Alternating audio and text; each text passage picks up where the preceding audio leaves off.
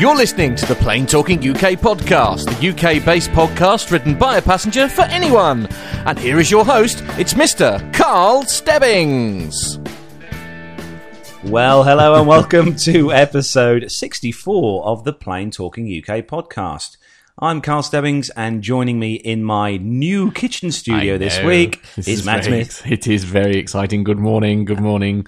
You've managed to find your way here. Yes. So, ironically, I drive past it every day. He does. Yeah, I literally drive past it. Matt actually drives past my new house every single morning. Absolutely, and for many mornings I drove past it and still didn't know where you lived. But At 8:30 in the morning. Indeed, yes. So we're arriving from Lowestoft usually. No, yeah. So anyway, you're here, and we're in the new kitchen studio, which is lovely. All this space, I can't. I know, doing with so it. much space. It is good. It is. You could literally throw Poppy around in here if you wanted to. Yeah, she's not allowed out. She's still on in quarantine in the spare room for at least another week. And I can confirm, ladies and gentlemen, she's really enjoying it. Yeah. As all cats do when they are confined to, the house. Oh no, but she can go out next week. Can she? Are you actually going to let her We're go going to let her out week? next week. Are you? Are you really? Yes, we are. We're going to let her out next week. I don't believe you. New cat flap going in, so she'll be fine. Dear. So we are here on the 13th of June. Indeed. It's a Saturday, and it's just coming up to 20 to 11 in the morning. Indeed, yes, it's a glorious not day. Well, I was just commenting to myself on the way back here this morning in the van that I don't think Stuart will be flying your way today in a parachute plane. No, I don't think. Well, I don't know. Mind you say that. I mean, if you're jumping out of the aeroplane in the first place when there is clearly nothing wrong with it, you're not well. The cloud cover this morning is fairly low. Right. Okay. Yeah, and does that affect? Very much so. Yes. Right. Okay. Yeah. No, not so much the flying. I meant more. I mean, does that alter the experience that the parachutes, the psychopaths? Yeah. have? It's not good to parachute. Is in it cloud, not? No, Right. It's good to see where you're going. Oh, is it? Oh, okay. So it's a bit dismal outside this one, but we're very here, much so, and there's yes. been loads of fairly interesting news stories happening this week. You've got to admit, Matt. I have. Yes, you looked at the news feeds I emailed. I did. last Yes, night, one in particular, which is coming up very early on in the show. Was at one point Carl actually commented because I was like it was like a goldfish, wasn't it? I'm just sitting there with a face like a goldfish. Open I couldn't mouth. believe what I was reading. But anyway, and we coming also have up a top 10. You'll be happy then. I know. Yes. So we're going to kick off the show then, as we do each week, with our rundown of the weekly news from around the world and the UK. So if you're ready, Matt, Oh yes. let's go.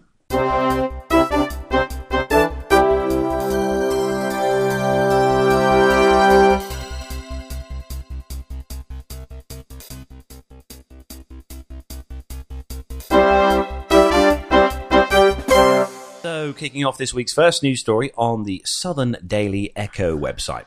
Local one. A local one-ish, yes. And, well, this is an interesting story, I must say. Flybe. Yeah, I should just stress, ladies and gentlemen, brace yourself for some horrific puns. Yeah, some puns will be coming in. Flybe, one of our regional airlines here in the UK, one of their aircraft had to make a unscheduled landing.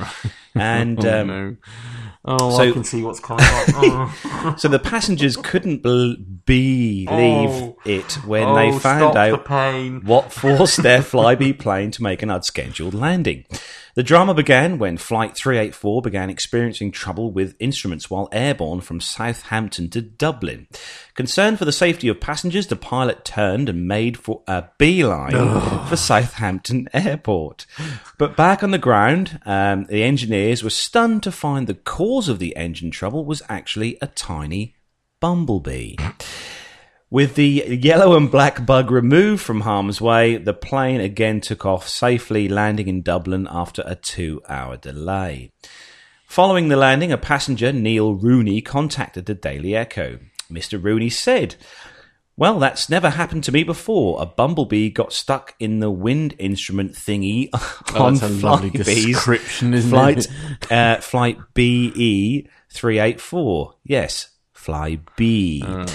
A Flybe spokesman said Flybe can confirm that flight BE 384 travelling to Dublin returned from airborne to Southampton following a suspected technical issue. The aircraft landed without incident and all passengers disembarked as normal. Upon inspection, Flybe engineers did discover that the cause of the issue was a bee that had become lodged in an item of instrumentation on the outside of the aircraft. That's probably a pitot tube. Ah, yes. Measures airspeed and stuff like that. Yes. Now I am learning. Yes. The flight, the safety of all its passengers and crew is the airline's number one priority, and Flybe regretted any inconvenience experienced as a result of the delay to this flight. Now, the one thing that I'm sure all of our listeners are desperate to know the answer for, and they haven't covered it in this story, is was the bee all right? Yeah, I hope so. Poor thing. Yeah, because bees, you haven't got many bees in the country. They are endangered. Indeed. Yeah. But no, that is an important part of the aircraft. I mean, there are things called pitot covers, tube covers, which are kind of little caps that go on the end of these to stop things crawling inside them. Right. Okay. And that didn't work. You take them off. Before you fly, you take them off. We have them on the Cessna that I learned to fly, and it's got a big red tag hanging off saying "remove before flight." Right, yes, I've seen them. Yeah, yes, I've got one in my van actually. Have you? Yeah, you stole it? No. Given to you as a present. It's an air show one. Oh, I see. But we'll move on from that story. On. See, I'm amazed because it's one. I'm amazed that you could understand almost like a whole swarm of bees could cause absolute chaos, but just very surprised that one little lonely little bee could literally cause so much horrificness. I suppose it throws all the instruments out, doesn't it? You're not getting the right readings or anything. Exactly, yeah.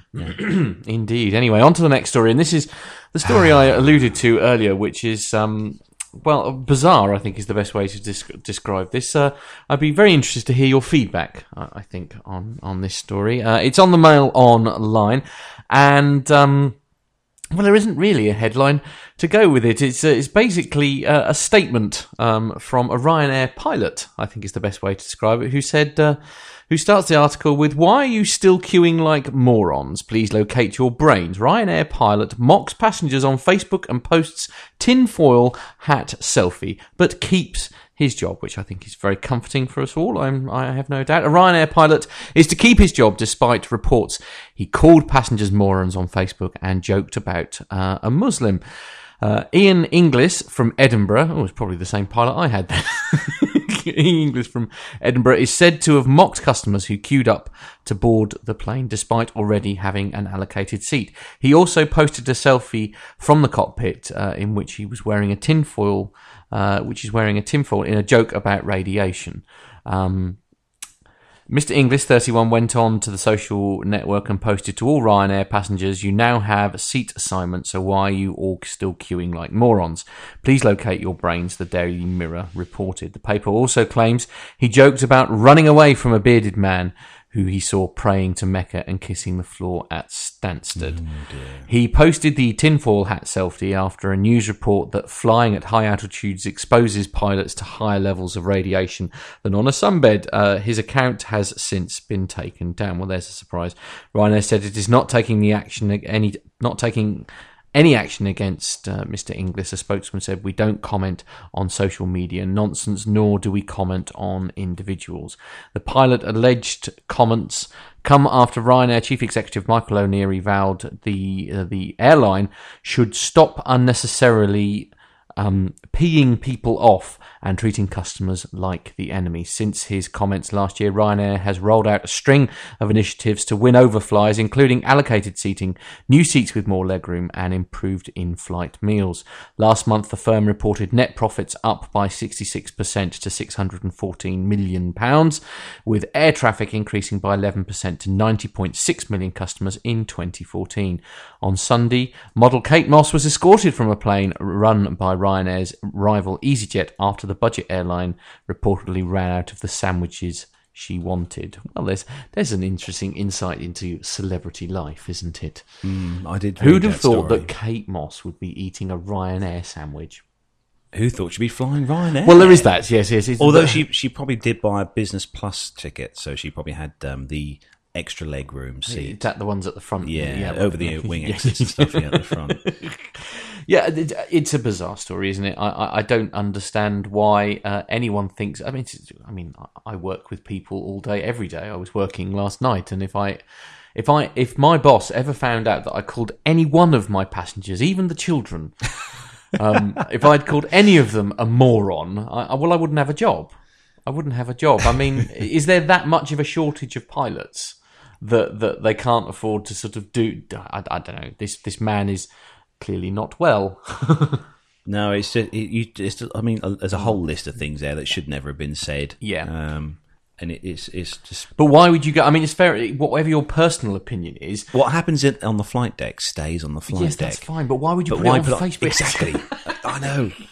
You know, it's just fun. And I do agree with him to a point. I mean, there is this mad scramble, isn't there? As soon as the gate number is reported, everybody sprints at 90 million miles an hour to the gate. And you think, well, what's the point? Because you've got an allocated seat now. So as long as you get there, as long as you're there. But then you see, we are quintessentially very English, aren't we? yeah. People or do. British. People and do, though. we do a queue very well. It has to be said. We do. It's always uniform. It's always in line. You know, I have a golden rule when I disembark from an aircraft, Yes. wherever I'm going, that I sit in the seat and I don't move until everyone's got off. right. Because you know what it's like when the aircraft is barely put the reverse thrusters back in on the runway, and you can hear this click click click click As all the seatbelts seatbelts coming come off. off, yes. The signs are still lit up, but everyone's taking a sit. And then as soon as not even it's nearly at the stand, and there's people starting to stand up and open overhead lockers and get the stuff out and that and I just sit there and quietly laugh to myself and think I'm going to get up after all you lot have got off and just gently get my bag out and walk off the plane with no hindrance or anyone getting in my way. Well, yes, there is that. I was also, because the flight that I was on was very late, I had a train to catch, so I had to kind of do exactly the opposite to that when I went last time, because I needed to desperately get off the plane and out, because you don't know how long it's going to take to get through security and things like that. Normally not very long if it's domestic. So it was in my case, it was more to try and make the train. Yeah, if you've got a connect and flight, you obviously can't hang about. Yeah. But generally for most people, your only mission's to get your bag from baggage reclaim and get your car and go home. Indeed. And normally, by the time I get off, my bag is coming around the carousel. Well, yes. No waiting. Yeah, no waiting. Love It's it. there, and you're away probably much sooner than those that have absolutely or the same killed time. themselves. Yeah, Indeed. Oh, I see the low-budget carriers are having a good week. Yes. Next story. Moving on. Another interesting story on the Mirror website.co.uk. And the headline: Nurse's holiday ruined by EasyJet, who charged her a whopping £2,200 in a luggage blunder. How much? After working 60-hour weeks, Jo Buklev Brown joined friends for a few days in Crete for her first holiday abroad in 11 years. The nurse, who was having her first holiday, which was ruined when EasyJet charged her £2,200 in error. After working her 60-hour weeks, she'd joined her friends, but when she got home, she found the airline had plundered all her money, leaving her unable to afford food or the petrol to get to work, and racking up expensive bank charges by the day. Instead of charging €55 to check in hand baggage or hand luggage, the budget carrier billed Jo for 55 suitcases. What? Despite being told before the cash left her account, EasyJet took it and said it would take up to 7 working days to refund, leaving her skint. Jo, 49, from Plymouth here in the UK, said that she'd flown out with the same bag 4 days earlier and there'd been no problem. But as I was waiting to board to come home, I was told I'd have to check the bag in. When I arrived back, I checked my bank account and more than £2,000 was pending to EasyJet. When I called them, they said they'd charged me by accident. All my bank needed was a fax from EasyJet to say it was their mistake and the money would have been stopped, but they refused. They said they don't send faxes. Now they've cleared out everything, all of my money and all of my overdraft, I can't afford anything. Accidents happen, but EasyJet's attitude to it, you'll have to wait a week to get it back. What we shouldn't have taken, this has been awful. After being contacted by the Mirror, EasyJet, which made a $7 million pre-tax profit during the 6 months to the end of March, told us they had paid the cash back. But Jo was told she would still have to wait between 5 and 7 working days while it was processed by her bank. She said, "I will have to run up a credit card bill tomorrow to borrow from friends just to survive until EasyJet sort this out. I do do bookkeeping, and you can pay people digitally in an hour, but not apparently if you are EasyJet." An EasyJet spokesman said EasyJet would like to sincerely apologise to Mrs. Bookleft-Brown for the inconvenience caused by this genuine error. Now, Matt, you've got to agree with me, when you do a bank transfer, Yes. if I'm to pay you some money into your bank, or by PayPal, or Yes, however you wish to do it, if I'd done it now, it would be in your bank probably now. Yes. No, it would. Yes. It was certainly within 5 minutes. Yes. So why does it work fast one way but not the other? There are, well, without going into too much detail, and I'm sure listeners will correct me if I am wrong. Sorry. Just knocking the microphone over. I'm so sorry.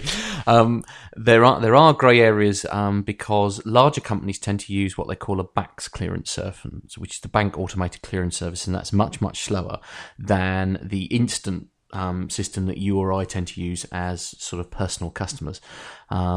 And if you are a large company like this, where you're sending, obviously money's going backwards and forwards all the time, there are probably, to be fair to EasyJet, there will be rules about how they can do that. That having been said, in an unusual situation like this, I appreciate, because the thing is, when it's a big company like that, they'll have a large accounting program that deals with the way that the money is sent out, and that protocol has to be followed. I get that, but when you are literally leaving somebody with no money at all through an error that is entirely your fault, I mean, it's just a key press that's gone wrong, isn't it? They put 55 in the wrong box, haven't they? Yeah. So it's 55 suitcases instead of one case at £55 essentially. So that's fine.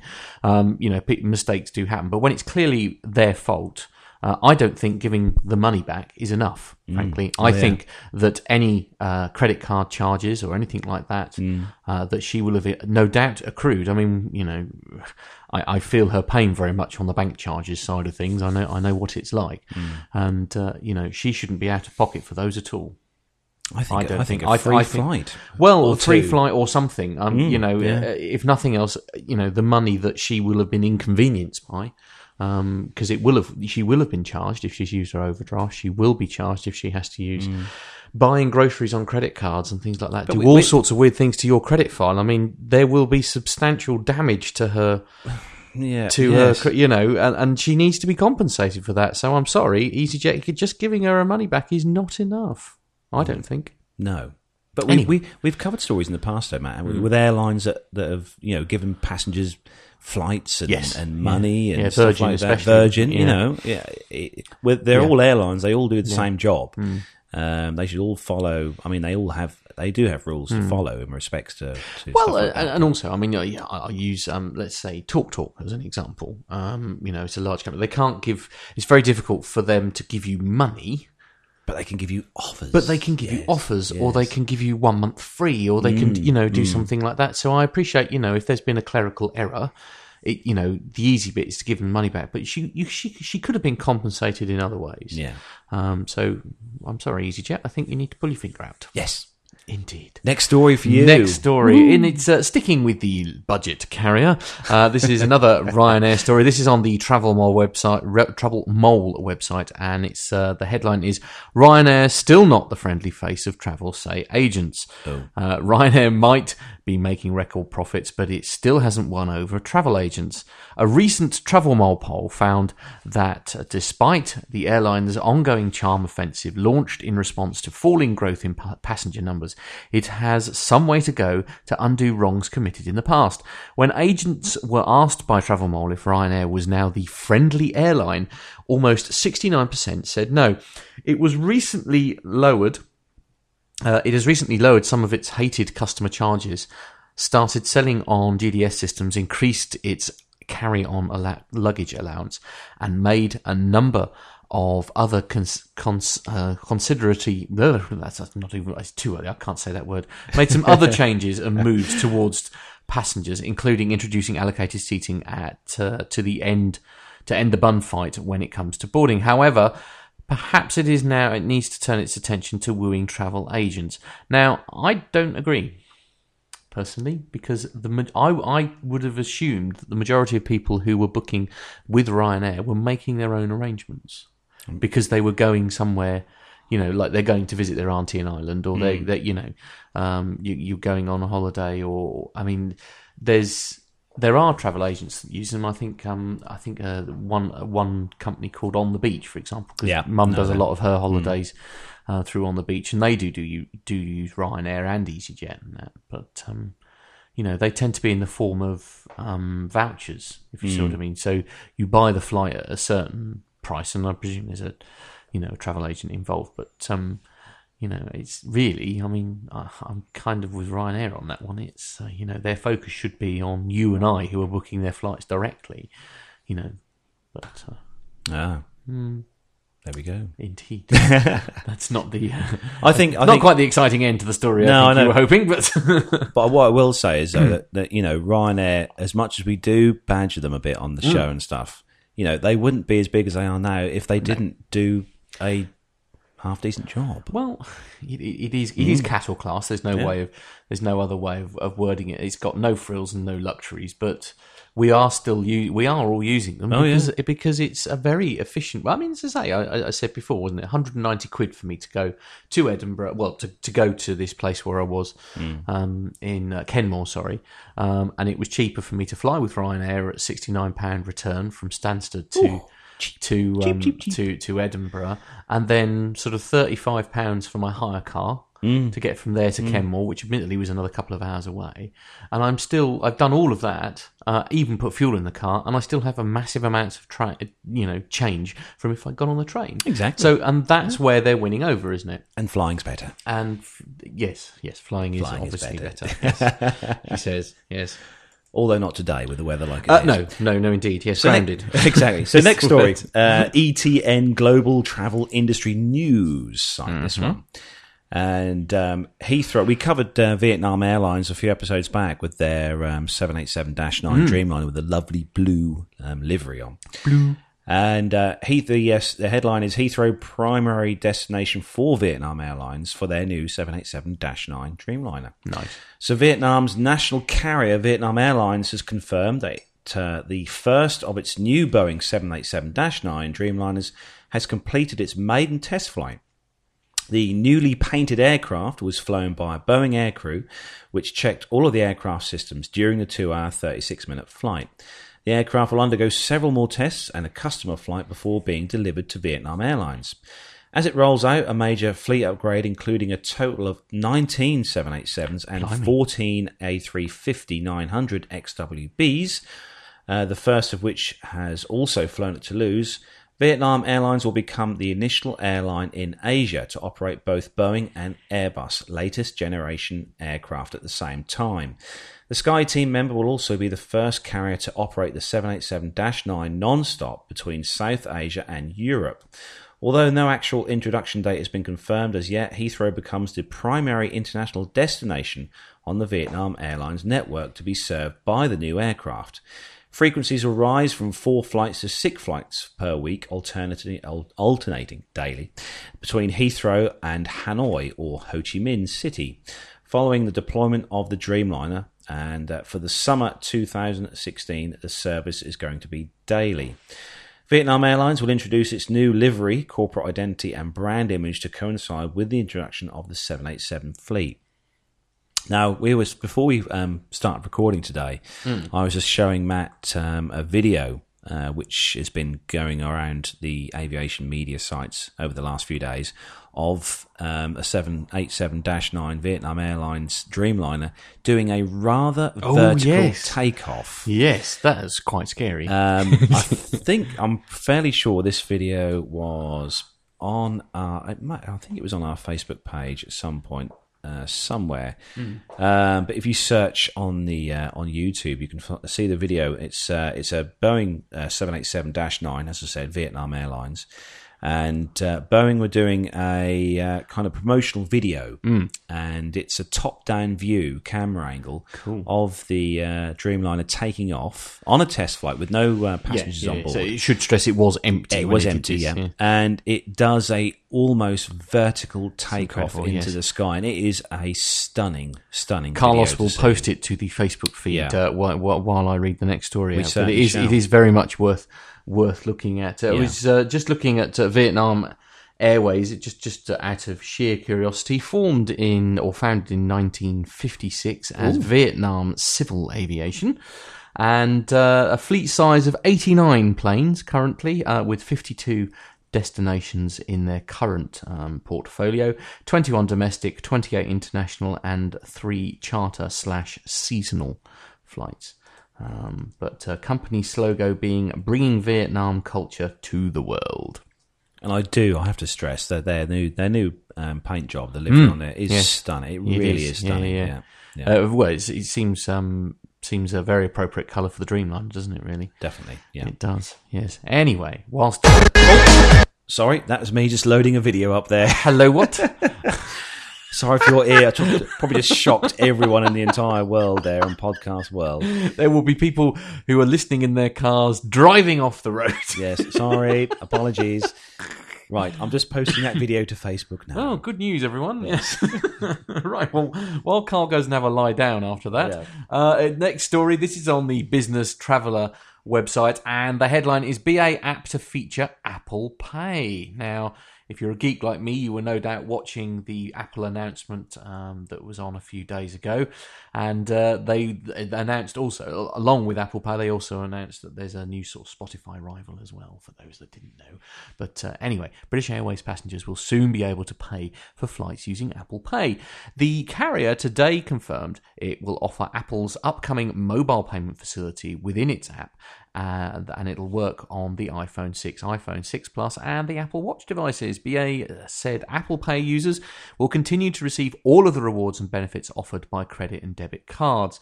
Kevin McGuillan, head of BA, said that we're excited that we'll be one of the first UK companies to introduce Apple Pay, making booking flights even easier. The addition of Apple Pay, along with the recent launch of our app for Apple Watch, mobile gate notifications at Heathrow, and our digital executive club membership card, are just a few of the ways in which we are hoping to help our customers by putting more travel essentials at their fingertips. Apple Pay will be launched in the UK in July. It works by assigning an encrypted unique device account number, then a debit or credit card is added instead of the card number. Each transaction is authorized with a one-time security code instead of using the security code on the back of a credit card. In March, Avios unveiled a loyalty program app for the new Apple Watch device. Now, well, I'm very surprised because, Google Wallet, which is the equivalent, which I have, I've used for many, many years. I'm very surprised that nobody else has I'm surprised that everybody's jumping on the bandwagon of Apple when there have been these wallet services by a reputable company, in the case of Google. So I'm surprised that this is such big news, to be frank. It's this Apple Pay thing. Is that going to be is that a similar thing to PayPal kind of thing? It's exactly the same as Google. What is exactly the same as Google Wallet, essentially. I don't understand what all the fuss is about, frankly. And knowing Apple, it will probably break when they do another update, and it'll go terribly wrong, no doubt. But there we are, because they don't have the best reputation for first to market problems, shall we say? No, we'll see. We'll keep our eyes on the app. Indeed, I won't, because I haven't got an iPhone. No, me neither. But I'm an Android man, like indeed, you. Indeed, yes. Next story then, Business Traveller site. This one, and this covers an airline we talked about a moment ago who had some buzzing problems. Oh, dear. And still going on with the puns. I know. Emirates and Flybe sign a code share deal. The deal, which is expected to take effect next month, will see the Gulf Airlines EK code added to 25 Flybe routes in the UK. Subject to regulatory approval, the move will add 13 new destinations, including Edinburgh, Aberdeen and Newquay, to the Emirates network. All Flybe flights will connect their Emirates services to Dubai from the latter's Manchester, Glasgow and Birmingham gateways. Emirates passengers travelling on Flybe will have the same luggage allowance they are entitled to on Emirates and will receive boarding passes on check-in at their first international departure point for connecting international services. Thierry Antoine, Emirates Executive Vice President and CCO, said Emirates already offers 16 daily services from the UK to Dubai, with another daily service flying from Birmingham from the beginning of August. Together with Flybe, we're taking more people to places and opening up new UK destinations to people around the world. Flybe CCO Paul Simmons added, this new code share agreement allows us to give our UK customers convenient, seamless access to Dubai and onwards to their rest of the world through our extensive regional route network, direct from their local airport. Last week, Emirates signed a code share agreement with France's national railway company, SNCF. So, another string to Emirates' massive bow. It's probably better news for Flybe, perhaps, than Emirates. Yeah, definitely, yeah. I tell you, it's amazing when you see things like this, because Emirates are huge. I mean, they're one of the global biggest airlines, and, fleet size and stuff. And, they've signed this code share deal with Flybe. Yeah. Tiny. Yeah. Tiny crew. Yes. Well, it's good. Tiny It's good little news. prop plane. Exactly, I know. I could say I might be a bit disappointed if I book this flight to Dubai not realising, and you get on this tiny little two-wing prop. No, I don't think that would get there. No, it's good news. It is good news. Anyway, on to the next story, and this is on a website called Ana Aero.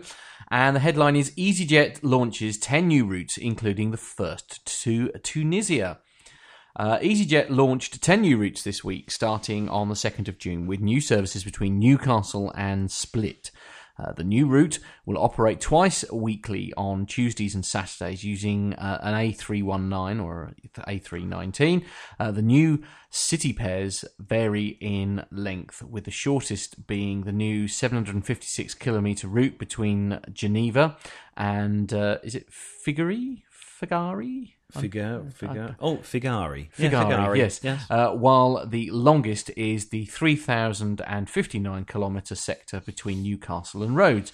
Of the new routes, 3 will face direct competition, according to OAG Schedules Analyzer data. Of particular note, it is the airline's first ever route to Tunisia, with London Stansted now connected to Monastir with twice weekly flights. This is EasyJet's first new route from Stansted since February 2013, when it launched flights to Marrakesh, Sofia and Sharm el Sheikh. Now, I've actually been to Sharm el Sheikh with EasyJet, and it was a very nice plane that it had.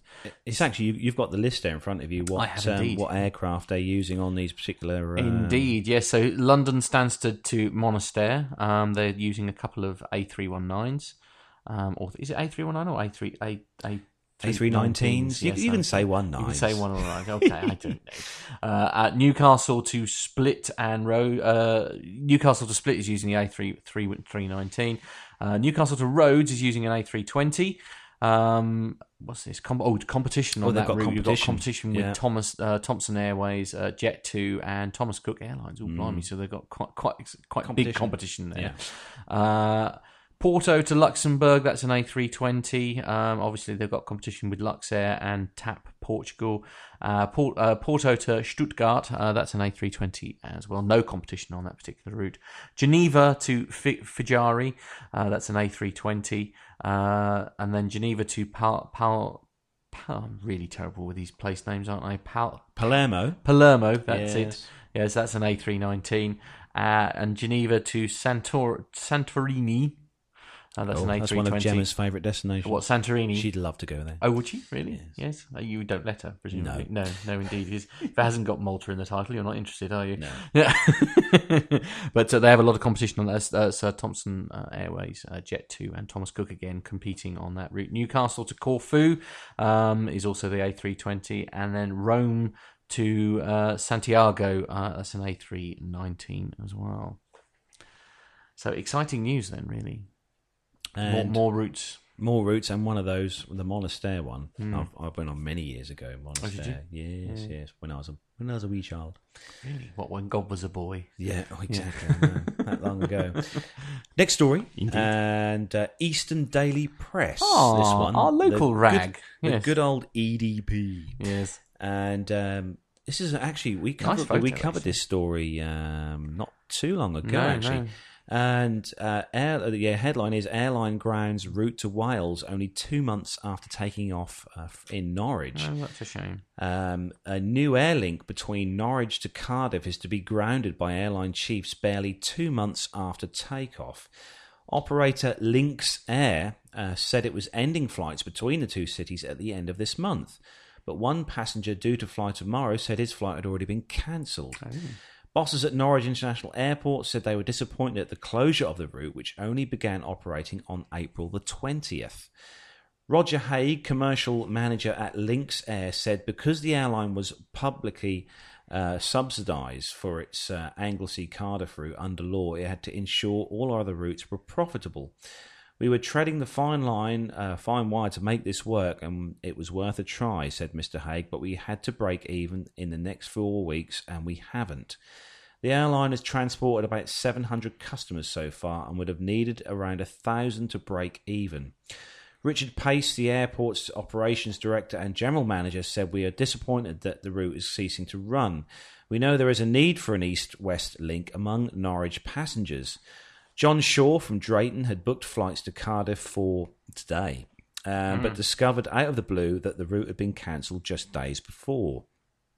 Now, this is rather sad, really, isn't that? You know, it's a route that was added on to our local regional airport here in Norwich, and you know it's not. Obviously, you know, they've not got the passenger numbers they wanted to break even, so they're pulling the route. I mean, the very fact that they've in 2 months they've travelled, they've taken over 700 passengers, it sort of suggests that there is an interest in flying from Norwich to Cardiff, but just not the numbers they were hoping for. No, it's a shame. It is a shame because Cardiff and Wales in general is a wonderful part of the world, and as we know, it's much, much easier to go by plane than it is any other way to get to these places, especially when you're talking the other side of the country, literally. But anyway, on to the next story. This is the Reuters website, and the headline is Virgin Atlantic could expand fleet in deals to replace the 747s.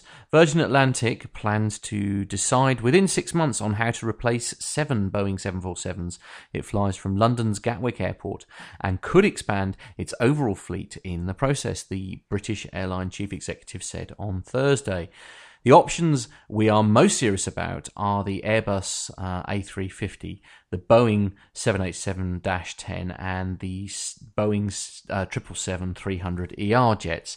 Those are the aircraft we are most likely to choose, CEO Craig Krieger said in an interview ahead of the airline's formal launch of a service between London and Detroit. When Virgin Atlantic decides, he said, the order will be replacement plus. Krieger also told a conference in November that Virgin would decide on the fleet plan within the next 9 months, implying a decision by the end of August. Virgin Atlantic has 39 planes and it is renewing its fleet after returning to profitability last year. Virgin has ordered 17 Boeing 787s as part of that process. Virgin is still deferring a decision on whether to take 6 Airbus A380 jumbo jets, Krieger said. We have not yet concluded that we have enough markets that are big enough to make the A380 make sense, Krieger said. Virgin is discussing options with Airbus and will continue to evaluate the A380 order. Virgin's service to Detroit is part of a broader expansion of the airline's transatlantic service in collaboration with US airline Delta Airlines. which owns a 49% stake. Virgin has shifted more planes to transatlantic routes this year after shutting down services between other destinations, including Mumbai, Vancouver, British Columbia, and Cape Town in South Africa. The expansion of capacity between Britain and the United States is putting pressure on yields, revenue per passenger per mile flown, Krieger said. Overall, he said, the shift is good for Virgin because the transatlantic flights replace service to markets which were doing very poorly. Krieger said Virgin is very confident that it can compete with IAG, the owner of British Airways. If IAG gains control of Irish carrier Aer Lingus, however, Krieger said Virgin would encourage the EU to assure that Virgin can continue to stream passengers from Aer Lingus flights on a low-cost, easy connection basis. I'm surprised, that Virgin hasn't snapped up the A380 yet. I mean, I thought they would at least had one to see, what the trouble is you can't really just have one, can you? No, because you need a backup, don't you? I mean, you've got to have another one to sort of get. I don't know. As it says though, the routes that they're currently covering, and they are now in profit again, which is obviously great news. Yeah. It's excellent news. But if the routes aren't getting the demand, perhaps to warrant trying to fill an A380, if the demand isn't there yet, then it does make sense to sort of hold off until you do have routes that need it. I've been listening this week to a lot of the other great aviation podcasts that I listen to each week, and a lot of the shows and they're all saying the same thing: is that a lot of airlines now are phasing or getting rid of their four-engined aircraft. Right. Four engines is becoming sort of a overkill. With all the Dreamliners coming out, obviously twin-engine aircraft like the Dreamliner, the A350, the new XWB, Airbus, and a lot of aircraft saving money. That's two less engines to run.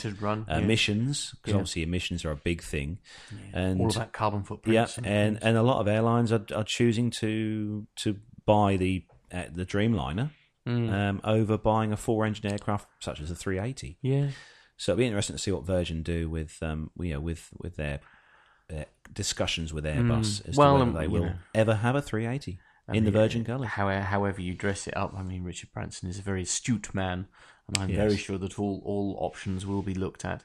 But he's not afraid of spending a bit of money if necessary, is he? That's the great thing. He is a sort of speculate to accumulate kind of guy, isn't he? Yeah, he does seem like a nice. Would it be good to have him on the show? Wouldn't it? Wouldn't it? It would be great.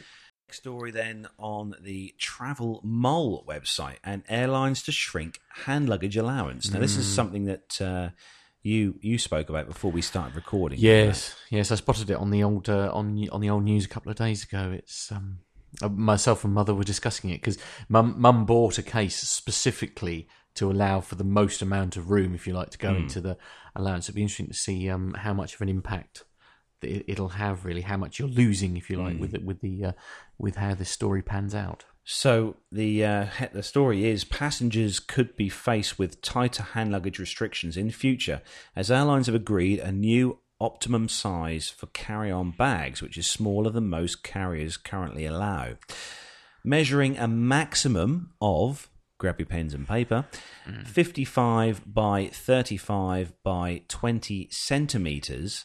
The new recommended bag size is smaller even than the currently allowed by Ryanair, the stingiest of the UK airlines. What a shock. Which gives a maximum hand luggage allowance of 55 by 40 by 20.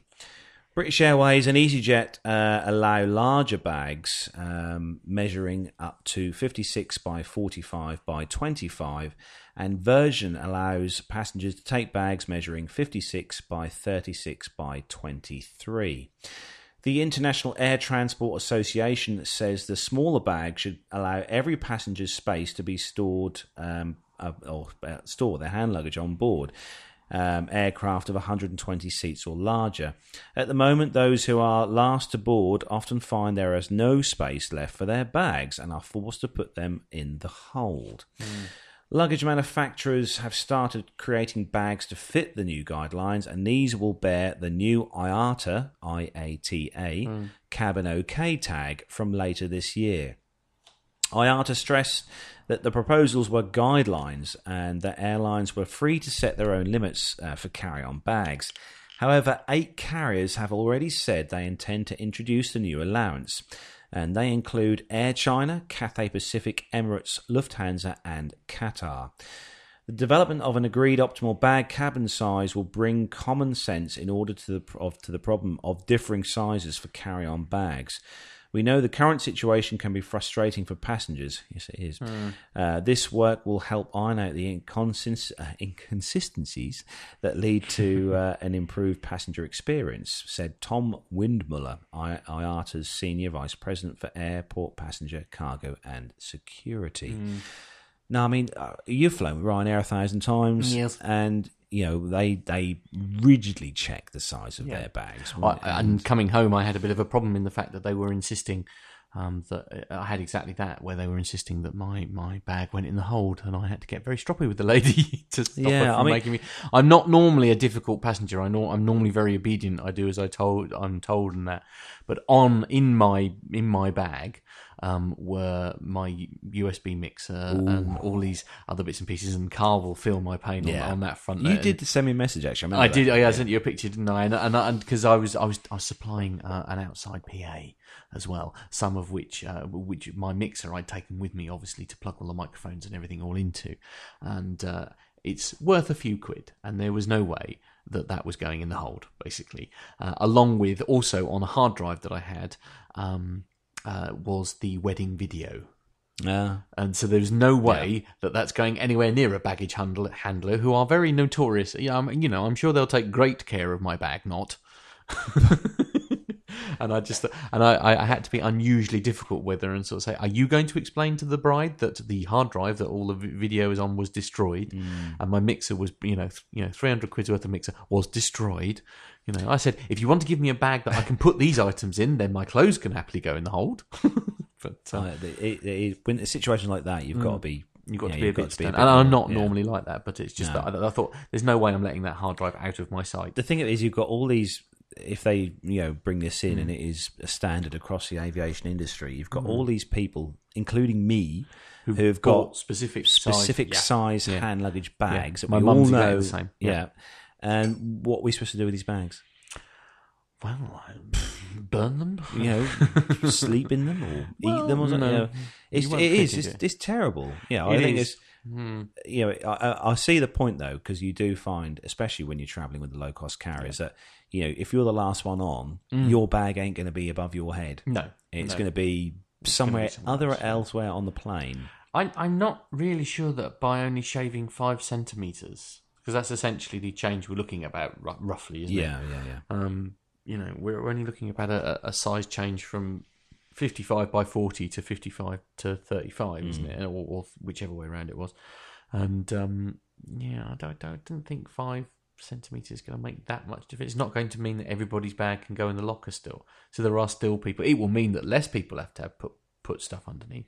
But then I never really understood why they suddenly allowed you to take another small bag, because the rule always used to be that your handbag had to go into your hand luggage. So if like Mum, so she'd have her case, but her handbag had to fit into that as well. So and then they relaxed that so that you didn't have to do that, because you used to, if you bought, say, duty free in the shop because you bought gin or whatever, to bring home. So if you bought a bottle of something to bring home, that had to fit into your hand luggage. You weren't allowed to take this extra bag. So surely common sense would have suggested that maybe if they didn't do that and left it as it was, you wouldn't then have to be changing everyone's sizes. I don't know. It just sounds like somebody's making lots of money somewhere. I still strongly believe when you stand in the queue sometimes, some people do have these huge hand luggage bags. And you watch them cramming them into the thing. and they're blatantly huge and they're bulging at the seams with stuff. And one of the ones I hate are those hard shell cases. I just don't like them.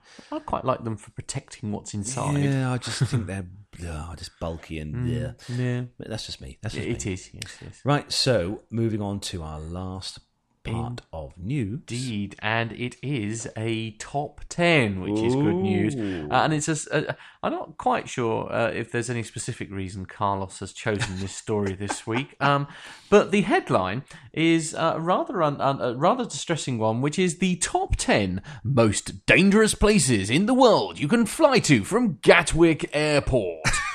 So when planning a summer holiday, most of us want to go somewhere relaxing and at the very least somewhere safe. But for anyone who prefers to live life on the edge, there is a surprising number of high destinations you can fly to direct from Gatwick, where you might find yourself in a lot more trouble than you'd bargained for. So, if you're ready then, in at number 10. So at number 10, Basseterre, St. Kitts and Nevis. This tiny Caribbean nation has an extremely high proportion of murders relative to its tiny population. Dear. The island is also full of glorious beaches, so there is no need to avoid the country as a whole. Just take care if you decide you have to check out its capital city. Number 9. At number 9, oh my God, I've been here. You? At number 9, it's Tunis in Tunisia. Tunisia is generally considered to be one of the more stable countries in North Africa and the Middle East. But a terrorist attack on a museum in March this year, which killed 19 people, would have done nothing to help the country's tourist industry. The FCO advises people to seek the latest advice on security in the country before travelling to Tunisia. At number 8. At number 8, it's Tel Aviv. The ongoing conflict between Israel and Palestine can make Israel a dangerous place to be.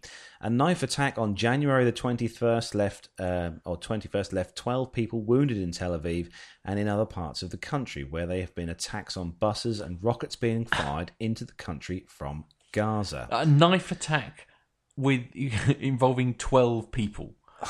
No, I'm definitely not flying there. No, indeed. Number 7. At number 7, another popular destination for the people in the UK, Sharm el-Sheikh in Egypt. Although 900,000 British nationals visit Egypt every year and most visits are trouble-free, there is considered to be a heightened threat of terrorism attacks in the country. Ansar Bait al-Maqdis, ABM, are the most active terrorist group in Egypt, and in November 2014 announced they had pledged allegiance to ISIS. Oh, great. God blimey. See, now I've recently been to Sharm el-Sheikh, and I have to say, if you're actually in Sharm el-Sheikh itself, it isn't anywhere. I mean, there's security everywhere. Like nothing I've ever seen. But do you go on holiday to be surrounded by security all the time? Well, I mean, the hotel that we were in was essentially had everything that you could ever possibly want in the one place. And we did do one trip, and we decided that it wasn't worth it. You know, I mean, we went on it, but actually we were having a much nice, because the beach was glorious and all this kind of thing. So actually, yeah, once you get to your hotel and stuff, it was really, really nice. Anyway, slightly unexpected in at number 6. Unexpected, yes. Las Vegas, USA. Yeah.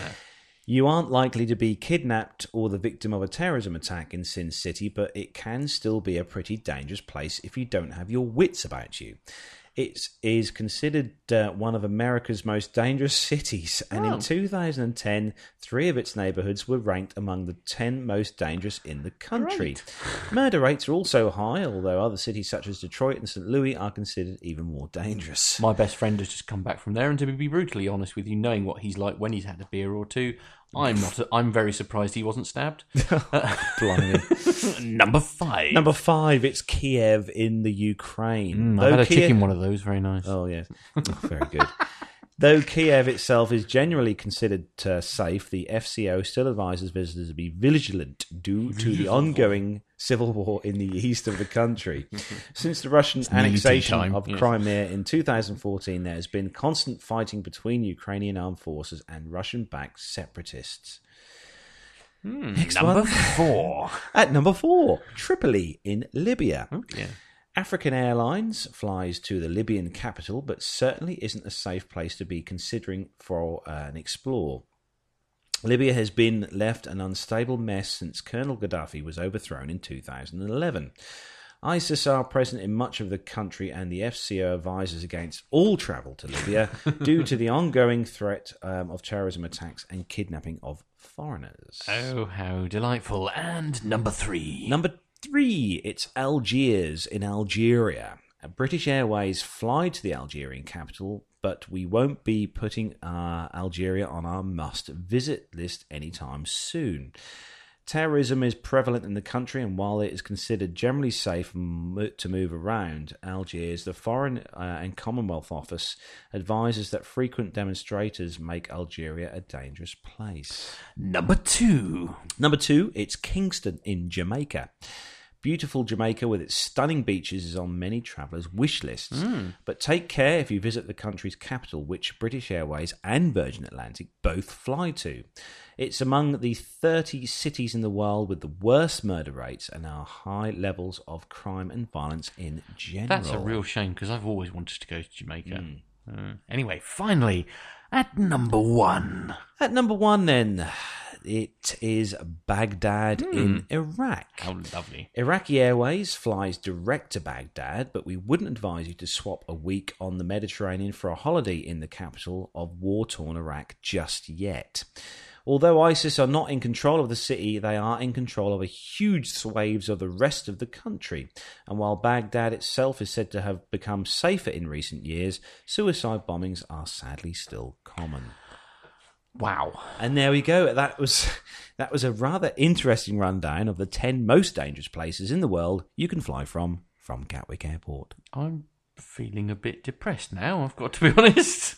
We'll find a more happier top 10 for next great. week. We're moving on to the military stories now. That'll cheer me up no end. Oh dear. So me and Matt are going to put the kettle on. Yes. And have a biscuit or 3, and we're going to come back to you after this. Aviation media has long been the domain of the newspapers and magazines. Well, not anymore. I'm Steve Vischer. And I'm Grant McCarran, and we're bringing aviation right into your radio. Yes, we're making aviation cool and interesting for everyone. Hang on, aviation's always been cool. Check this out. How cool is this? Grant, turn that down. Here at Plane Crazy Down Under, we've got pilots, engineers, air traffic controllers, industry leaders, even politicians dropping by to talk to us about the amazing world of aviation right here in Australia and occasionally New Zealand as well. Wow, that's cooler than I thought, mate. Find us at planecrazydownunder.com, on iTunes, or lurking about on other people's podcasts just like this one. We've got crazy accents and lots of great aviation content. And we promise not to talk about the cricket. No, never. Not the cricket. Quack, quack, quack, quack. What is cricket anyhow? Something we win a lot. Oh, there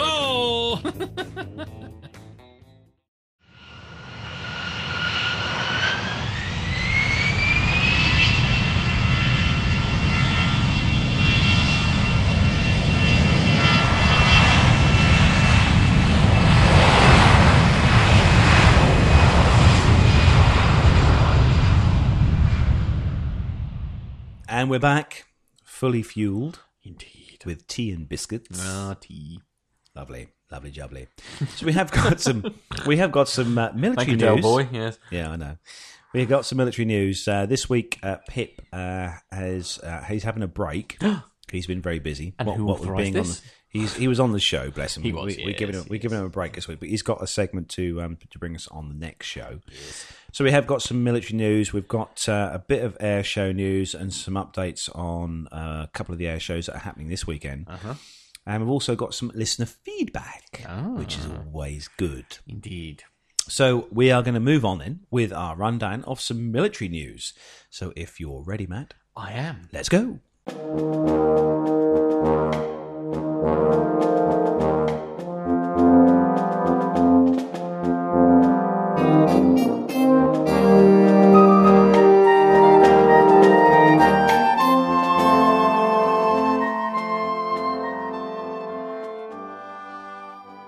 Grey hair is distinguished. It is very much. That's so. why I'm going grey.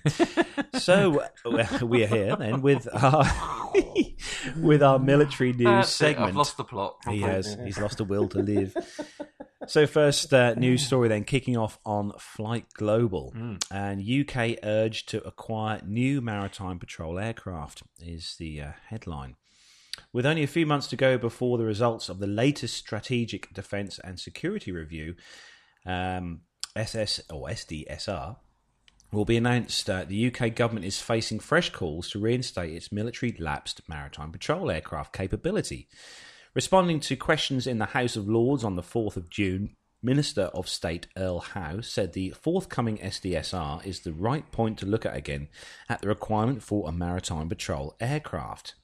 2.5 year study has already been conducted, which he says allowed the Ministry of Defence to understand better the nature of the platforms in existence, as well as the time frame in which novel technologies are likely to mature. Around 30 personnel from the UK's earlier British Aerospace Nimrod MR2 community are maintaining their skills via a project called Seedcorn, with 4 allied nations, which is intending to reduce the time and risks associated with the regeneration and capability, he adds. Likely candidates for a new maritime patrol aircraft, which include Airbus C295 and Boeing 737-based P-8, and refurbished Lockheed Martin C-130J tactical transports. Lord MP of the Ulster Unionist Party describes the question of whether to re-establish such a capability as being a no-brainer. This, he says, is due to the need to protect the UK sea lanes against an increasingly aggressive Russian naval force, and also to ensure that it has the adequate protection for its submarine-based nuclear deterrent. But Lord West of Spithead, a former First Sea Lord of the Royal Navy, cautions that if we are going to provide this capability, what capabilities are going to be removed because there is just not enough money to do the things we need to do.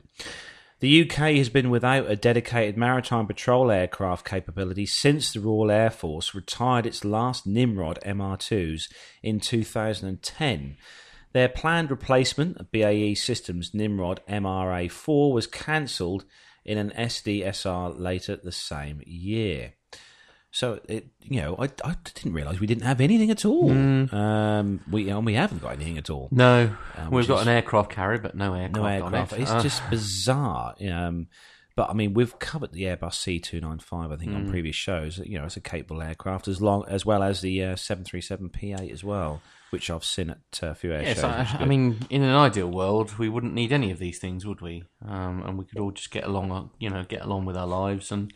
Yeah, all I that think kind of thing. But what's interesting is, every time you read any of these stories, the word Russian is an awful lot. Whether it be, unwelcome visitors into aerospace. We've got a story on that coming soon. Oh, have we?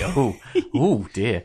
But it is one of those things, isn't it? And it's I don't know what they're up to. They're obviously up to something. Whether they're just pushing their luck to see who pulls the trigger first, so that they can spit all their dummies out and stuff. But we do need something, and I appreciate that. We are poor. I get that, but it's we are a small island and we need protecting. Yes, because we are great. Britain. Indeed. Very good. Oh, I know. There's a new slogan. I know. Anyway, on to the next story. Hopefully, yes. This is Flight Global again, and the headline is Kuwait seeking 24 H225M Carousel helicopters. Kuwait is lining up a purchase of 24 Airbus helicopters H225M Carousels, with a deal to be signed as soon as possible. The acquisition of the 11-ton class rotorcraft was discussed today during a telephone call between French President Francois Hollande and Emir of Kuwait, Sheikh Sabah Al Ahmad Al Abba Al Sabah, according to a statement posted on the French president's official website. The statement said the contract for the Turbomeca Makila 2A1 powered helicopters will be signed as soon as possible between French Defence Minister Jean-Yves Le Drian and his Kuwait counterpart Sheikh Khaled Al-Jarrah Al-Sabah. Well done. That was round of fun. applause. I need to lie down, ladies and gentlemen. I'm not going to lie. If the contract is finalised, it would mark further success for the French-built rotorcraft, which recently was selected by Poland for its 50-unit requirement. I've just looking on here at these helicopters, the H225M. Yes. And it's on Airbus's website. If you go on their website, you can loads and loads of details on. These are multi-role helicopters, which can do quite a bit. You're just knocking your... I am. I'm knocking the microphone. He's destroying over again. everything. He's destroying everything. They can do search and rescue stuff, medevac stuff. Wow. And obviously, they can have... and it's not Carousel, is it? It's Caracal. Caracal. My I think apologies, yeah. ladies and gentlemen. Yeah. Caracal. So a really good helicopter. Yeah. Well, and good news for French aviation, isn't it? I mean, it's proving to be a popular aircraft. With Poland got a back order of 50 and units someone already. as far away as Kuwait who are seeking these helicopters, which is really good. It is. It's Plenty of work for us European type chaps. good. Next story then, moving on. Flight Global again. And analysis, the headline, Airbus looks to recover from the A400M tragedy. Obviously, the crash at Le Bourgeois with the A400M a few weeks ago, we covered that. Just weeks into 2015, Airbus Chief Group Executive Tom Enders took the highly unusual step of publicly apologising to the UK military customer during a company-run New Year's event in London for delays in the 400M tactical transport. These are delays they had initially when this aircraft when it first came off the production line. Yeah. As expected, Enders promised management of organisation consequences linked to the A400M's problems that didn't take long to take shape. On January the 29th, they announced that the head of the company's military aircraft division, Domingo Urena Reza, was to leave his post. Just over 1 month later, Fernando Alonso stepped into the role from that of Airbus's head of flight test operations. The story, I mean, the gist of the story, I think, is that Airbus are trying to sort of put things back on track after the crash. With the delays they had initially with the project, which contributed to a $614 million change in the program last year, and obviously with this crash in Seville, not in Seville, in France, and their production line being in Spain, they're trying to, I think, promote the aircraft as being, well, it is. It's a really great aircraft. I mean, some people may remember me saying a few weeks ago when the crash happened that there were sort of rumours flying around on the internet, and the BBC Click actually has gone forward and made a sort of like a formal, sort of proper news report, which is why I can mention it for the first time. But they reckoned that the problems with these engines were that data files were missing on the on the data side of things for the particular aircraft. Files had been accidentally wiped, or were missing, whether it be corrupted or otherwise, and that was the reason why the aircraft came down. As I say, no official report has been released yet, but as I say, go to the BBC Click website. We put a link onto it on our Facebook. If you look through our Facebook page, you'll see a link to that that we put up a couple of days ago. In an update sent to its customers on the 2nd of June, Airbus said the crash was preceded by power setting problems affecting 3 of the aircraft's engines. Yes. Preliminary analysis of its flight data and cockpit recorders by the Spanish military CTAM safety agency have shown that all other aircraft systems perform normally. I mean, they're obviously still investigating this crash. It's an ongoing thing. It sounds like it was an anomaly to a specific aircraft rather than the entire fleet, essentially, which is good news, I suppose. It's like I said, I think it's going to be a popular aircraft. It's had this slight problem with the crash and that, and terrible crash, and but I think it'll pull through. Yes. It's one of those. Yes. Well, as you say, and there's obviously something in it because so many air forces are taking it on. Oh, so There's it's far from dead, I think is the thing. Anyway, next website is Royal Air Force, and the headline is RAF Typhoons make 2 separate intercepts of Russian aircraft on one sortie. Here we go again. RAF Typhoons made a 2-in-1 interception, launching to find and identify Russian aircraft in 2 different places over the Baltic Sea as part of the NATO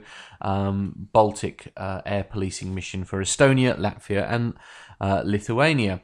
A pair of Typhoons were scrambled this morning, which was, I say this morning, when was it? On the 10th of June, sorry. Yeah, so a few days ago. Yes, indeed. So a pair of Typhoons were scrambled on the 10th of June from Amari Air Base in Estonia to intercept an unknown aircraft tracking the Baltic airspace without having filed a flight plan. Having identified it as an, is it an II-20? Illusion 20M. Illusion -20M Coot, a surveillance aircraft. They were then retasked whilst still airborne to check out another aircraft. It was seen to be an AN-26 Curl transport aircraft going north from Kaliningrad. These two intercepts resulted from close teamwork between the Estonian Air Force and the RAF surveillance and control system detachment at Amari. ASAC's Detachment Commander Flight Lieutenant Paul Griffin explained, the Estonian controllers will have seen it on their picture. They evaluate speed, heading, height, and whether it has a flight plan. They give it an appropriate ID coloured according to their assessment and its intent. We saw this one show up in a sea of green. He continued, my job as the 121 EAW representative is to provide input to NATO's Combined Air Operations Centre at Udine in Germany. It's also like a bidding process until every unit identifies what they can do. In this case, the Typhoons were given a yes, and one of the Estonians hit the scramble button. As our aircraft get in the air, it is my job to vector them on, steering them left, right, faster, slower to get them behind the unknown aircraft. Sergeant Chris Ashcroft of the ASAC's detachment takes up the story. My part is to generate the air pictures so that it can be seen in the cockpit to increase the situational awareness of the Typhoon pilots. It takes a bit of training to ensure that they have the right footprint visible. Interception of two aircraft on the same sortie demonstrates the flexible capability of the RAF Typhoons in policing Baltic airspace and making it safer for civilian air traffic. Detachment Commander, Wing Commander Stu Smiley said, as we enter our second month of policing Baltic airspace, this is the fourth intercept tasking we have had. It is much as expected. Today's double intercept easily demonstrates the capability we have to bring on the mission. Flight Lieutenant Griffin simply summed it up. It's a bit like waiting for a bus. You wait so long and then two turn up at once. But we are trained to do that. I was just looking up the. What are they doing? I know the Russian. The Illusion 20M. Is an updated version of the Illusion 18, which is a 4-engine turboprop airliner. First flew in 1957. Gosh. The Russians have built over 850 of these. Gosh. And there's still a few in service. And as you said in the story, the NATO reporting name is Coot, C-O-O-T. And these aircraft are a kind of... they're kind of a sort of look and see what everyone else is doing type aircraft. One of those reconnaissance type aircraft. And, as we can see from here, our forces have gone up, as they have done in the past, plenty of times. And I don't know. I think the Russians are just kind of... they're flirting with us a bit, aren't they? I think that's what it is. Slightly, yeah. I don't think to what end? That's the worry. I don't think there's anything bad going to come of it, really. But it's but they're obviously doing it to provoke, aren't they? Just like, oh no, I'm so. But like, was it four in 2 months, something like that? It has been a few, yeah. It's and you've just cancelled the story that you're supposed to be reading. Have I just cancelled? Sorry. That's right. I'll get that back up. Yes. Continue.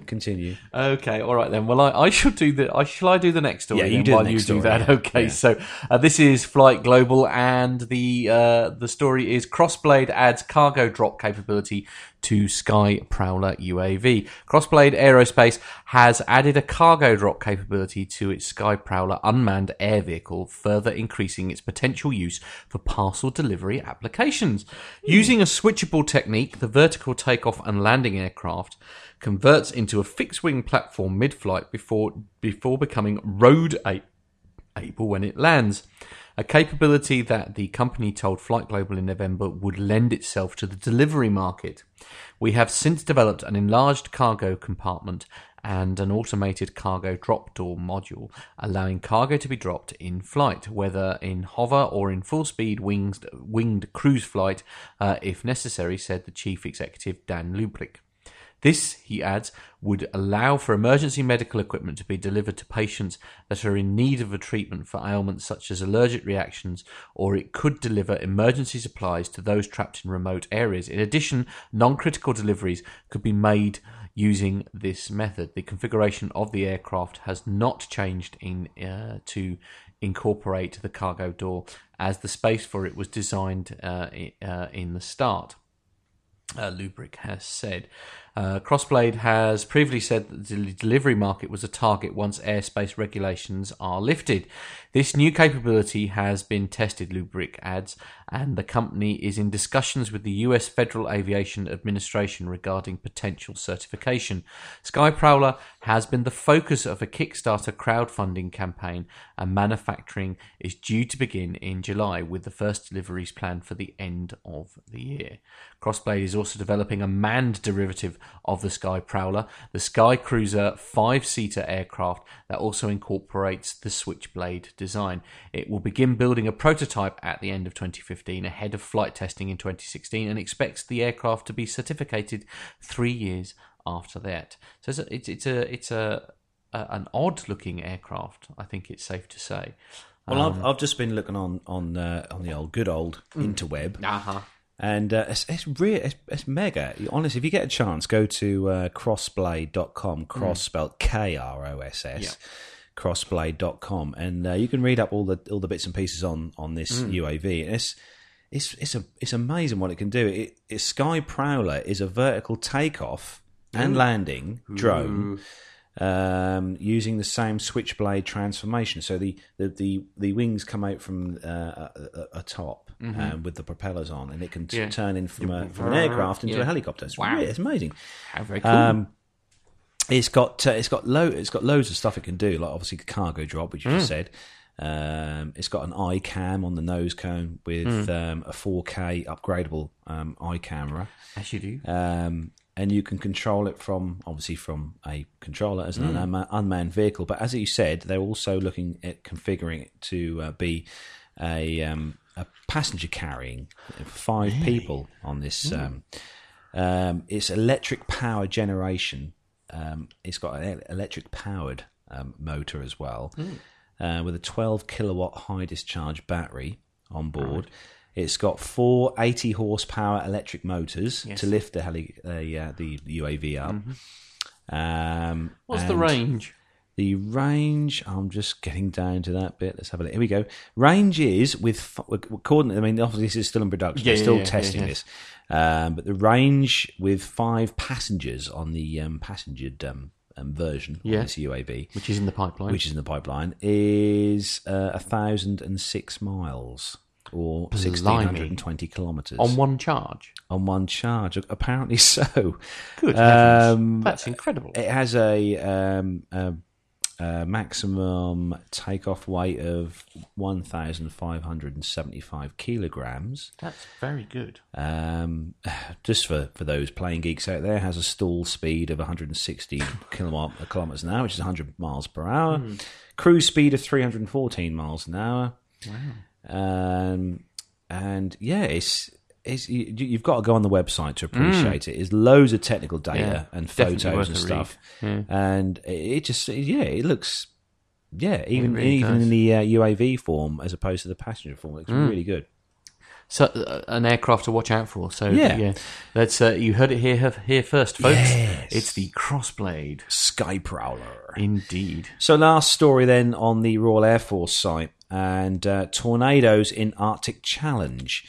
The Royal Air Force personnel have been participating in one of Europe's largest air power exercises involving nearly 100 aircraft and 4,000 personnel from 9 nations. Situated on the Norwegian coast inside the Arctic Circle, Bodo Air Base has been temporary home to 8 RAF Tornado GR4s deployed from both RAF Lossiemouth and RAF Marham. The Multinational Training Arctic Challenge 15, or ACE 15, has been hosted by the Nordic Partnership for Peace, or PFP, nations of Norway, Sweden and Finland. Participating in the exercise was Squadron Leader Mike Garland from the 7 Squadron based at RAF Marham. I think that's right, 7 Squadron. Probably got that wrong. It's these Roman numerals thing, you see. Tripping you up, yes. It's very difficult when we're training in the UK, he said, to work with so many different partners, such as large number of aircraft, to come to an exercise such as this gives us a great opportunity to work with many different types of aircraft to try and overcome some of the language barriers and gain some valuable training in large package operations. Once airborne from their Norwegian base, the Tornadoes were refueled by RAF Voyager aircraft, or the A330 MRT, flying 2,500-mile round trips directly from RAF Bryce Norton. This vastly extended and increased the range and endurance and payloads of jets as they refueled. To add to realism to the training, the multinational formations of aircraft met aggressor aircraft who attempted to disrupt and shoot down their attackers. These included a quartet of Hawk T-1 aircraft from 100th Squadron, detached to Luleå Air Base in Sweden, as Squadron Leader James Porteous explained. 100th Squadron provides a professional aggressor force trained to simulate potential adversaries, systems and tactics which ensure that all blue forces, or the good guys, UK, Swedish, Norwegian, German and Italian, receive the most realistic live airborne training possible.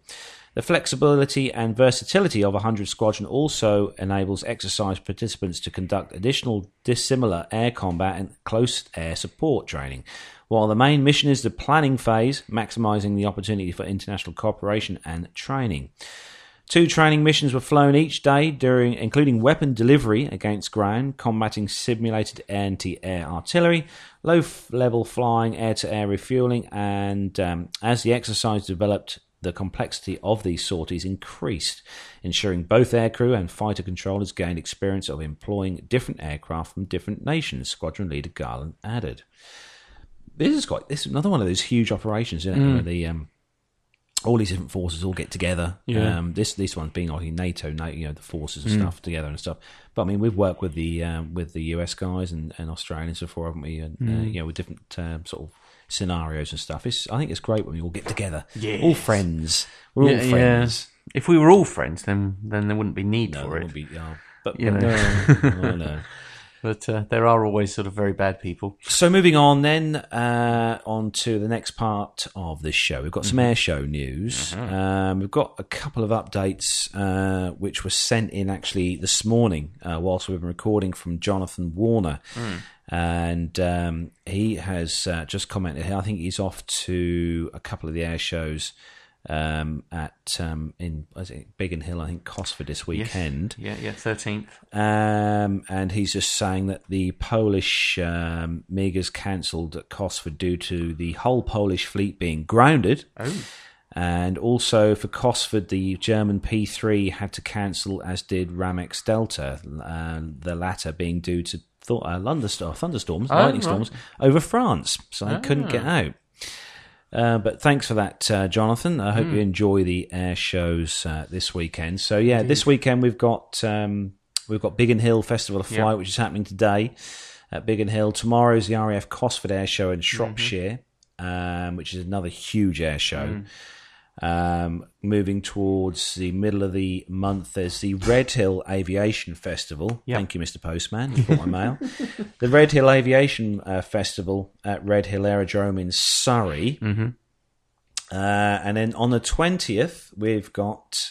yes, that's the Shuttleworth Edwardian Picnic Evening That's the one you. That sounds so nice. I know doesn't it doesn't. The Shuttleworth Edwardian Picnic Evening Air Show. It's Old Warden. I feel obliged to speak in one's tone. Really, Well, we are which is- drinking tea, aren't Well, we? exactly, quite right. Yes, it's the Old Warden, Bedfordshire, Satnav SG18 9EP. Today's event celebrates 50 years of the film Those Magnificent Men in Their Flying Machines. Oh, good film. Oh, I've never actually seen it. Is it? You gotta get it. Yeah. A number of our aircraft and vehicles starred in the fun and the ever-popular film, and this is your chance to see them live in action. Soak up the elegant Edwardian atmosphere while the aeroplanes fly over and the vehicles parade by. Weather permitting, you'll also see our own magnificent pilots flying our Edwardian aircraft. It's very exciting. I must admit that the names don't mean... Hopefully, is there any there that really jump out at you? I must be honest, they're not overly familiar to me. Well, obviously you got the Battle of Britain Memorial flight with the Douglas yes. Dakota. Oh, of course, yes. And also got the de Havilland Tiger Moth, which is another awesome aircraft to see. Sopwith Pup. I love those ones, the old props and that brilliant aircraft. There's also the English Electric Wren is going to be there as well. Bristol F2B fighter and the Blackburn Type D monoplane. That'll be a good one to see there as well. Moving on. Yeah, moving on. Yeah, so the next one we've got 20th and 21st. You've got the Western Air Festival. That's obviously in Weston-super-Mare. Red Arrows are appearing there, so that's always good. Another Battle of Britain Memorial flight. I think you're going to see that at most aviation shows. I think this year, aren't you? 20th and 21st. Also, you've got the Air Britain Vintage and Classic Aircraft Fly-In. That's in North Weald. In Essex. Flywheel Festival, that's also on the 20th and 21st. It's a busy weekend, that one, isn't it? And that's at in Oxfordshire. 21st also you've got the Wellborn Wings and Wheels show. Unfortunately, the Essex Military Festival, that is now officially been cancelled, which should have been for the same weekend. 25th to the 28th, you've got the Festival of Speed at good old glorious Goodwood. Yes, I've never been. I really should do that at some point. I know people that have gone, but you've got the good old Spitfire that's appearing there. That's going to be great. Red Arrows also, and the Eurofighter Typhoons, the FGR4s. They're also going to be, and of course the Battle of Britain Memorial Flight. Just trying to think. 27th, you've got the National Armed Forces Day. That's at Guildford in Surrey. Red Arrows, obviously, again. Not many. Not the details not released yet for that one. You've got the RAF Falcons there, Yeah. the parachute display team at the National Armed Forces Day. And I'm sure there'll be a lot more there, but nothing been officially released as yet. Obviously, 27th. Also, there's the Armed Forces Day in Lowestoft, of all places, just up the road from us. Just up the road from us. Indeed, yes. Full day of activities on the Royal Green, air displays, veterans associations, military vehicles, service-related entertainment, marching bands. We will also be holding a drumhead service. What's a drumhead service? I don't know. Right. Bang on the head with the drum. Possibly, yes, that is. And then finally for June, we've got the 28th. That's the North East Lincolnshire Armed Forces Day as well. That's Seafront on that one. Yeah, in Cleethorpes. So yes, it's a busy old month. Next week we'll cover July in great detail. Yes, we will. So we've got a few messages. We did have an email today before we start recording. Indeed. And we had an email from a listener, Steve Marciano. Indeed. And I hope I've pronounced your name correctly there, Steve. And Steve Marciano has sent us a message. He says, "Hello, Carlos and Matt. Hope this email finds you both well." Which it does. We've been drinking tea. We have, yes. He says, "Carlos, hope you settled into your new home." Yes, I did. Very stressful, but we're here. Yes. He's a big fan of the show, and whilst he was writing this letter, he was listening to Pip's show. Good old Pip. Pip, we've found your listener. Good news. And Steve is a police officer for a major city on the east coast of the United States. Oh dear, I didn't realise 25 years of service. Good on you, Yeah, Steve. absolutely. Hats off to you.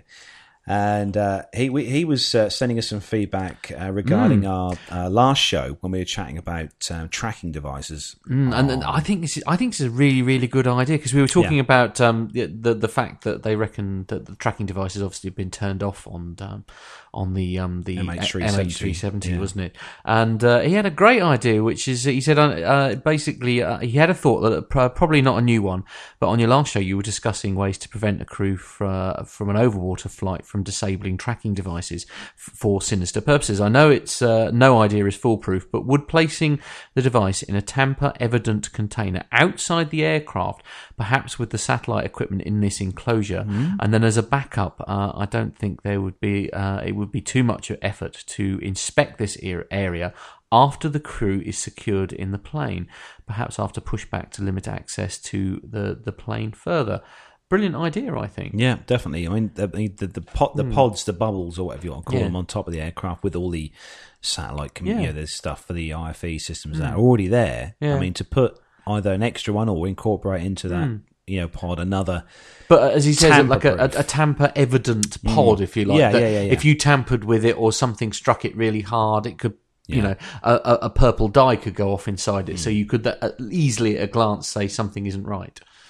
No, I think that's a good idea. So thanks, Steve. Thanks, Steve, for your email. Keep in touch, and thanks for listening to the show. Indeed, definitely. Indeed. We had also a couple more pictures actually from you might remember Jenny Parkinson.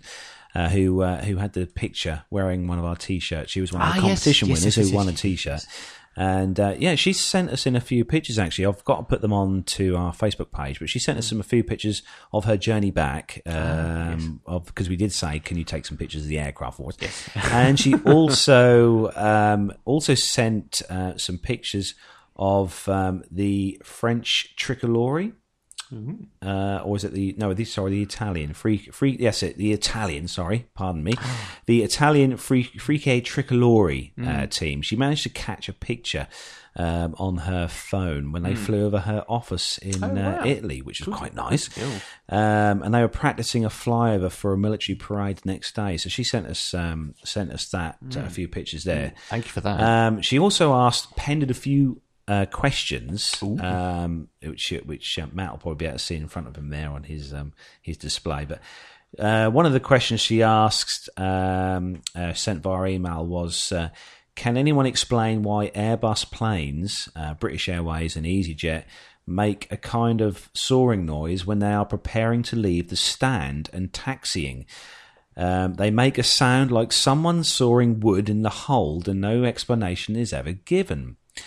What? I think one of the noises that you hear, which is kind of a sawing-y type noise, I suppose, is one of them is the flaps extending, which can sometimes make a noise. I mean, you quite often get a, don't you, when they're adjusting the flaps and stuff like that, which they, and also, I mean, when they are closing cargo doors and stuff, they can sometimes make a whirring noise. But anyone else, listeners, any other listeners with any ideas of what that sawing wood noise is on these when they're preparing to leave the stand, send us your feedback. Also, a second question she's said as well. Travelling from Norwich Airport to Edinburgh on Flybe last March. Oh dear, I am sorry. She asked why they didn't have an EasyJet or Ryanair at the airport, and someone at the airport told her that the runway isn't long enough. Is that right? Can you find out? Well, I can assure you that the runway is plenty long enough for Ryanair's Boeing 737-800s and also EasyJet's A319s and A320s, because all those types of aircraft flying to Norwich already. Thomson Airways fly their 737-8 into the airport, and I've also seen quite a lot of A319s. I think I've forgot the airlines now who fly into Norwich, who also, the runway is plenty long enough. Flybe go in and out of there, don't they? In the Dash 8s and that, the prop ones are slightly smaller. But I see your point. We've always said this on the show, but Norwich does need to. I mean, if Norwich had Ryanair or EasyJet flying to the airport, it would, it would be massive. I think. I mean, they are trying, aren't they? I mean, they tried this the Norwich to Cardiff, didn't they? But it didn't. It didn't sort of work, really, did it? Which was a bit of a shame. It's and they've had to cancel it only a couple of months after, which is such a shame. So another one, she's put some geography points at the heart of the podcast. You've been referring to all foreign destinations as across the pond. But that's not quite right. North America is across the pond, or across on the other side of the Atlantic. Australia is down under, and continental Europe is across the channel. Yeah. You can tell I was a teacher for many years. Oh, bless. Oh, thank you. Oh, thanks, Jenny. Yeah. No, she is, of course, quite right, and we shall try harder. Oh, this is like a school report, isn't it? I know. Sorry, Jenny. Sorry. On the fourth bit she's put on here, she has put she really enjoys the show, and also the interaction you have with Pilot Pip and Airline Pilot Guy and the geeks, and it's all one big happy family. Well, we do try, don't we? Oh, I know. We do try. Yes, I know. We're all a happy group together.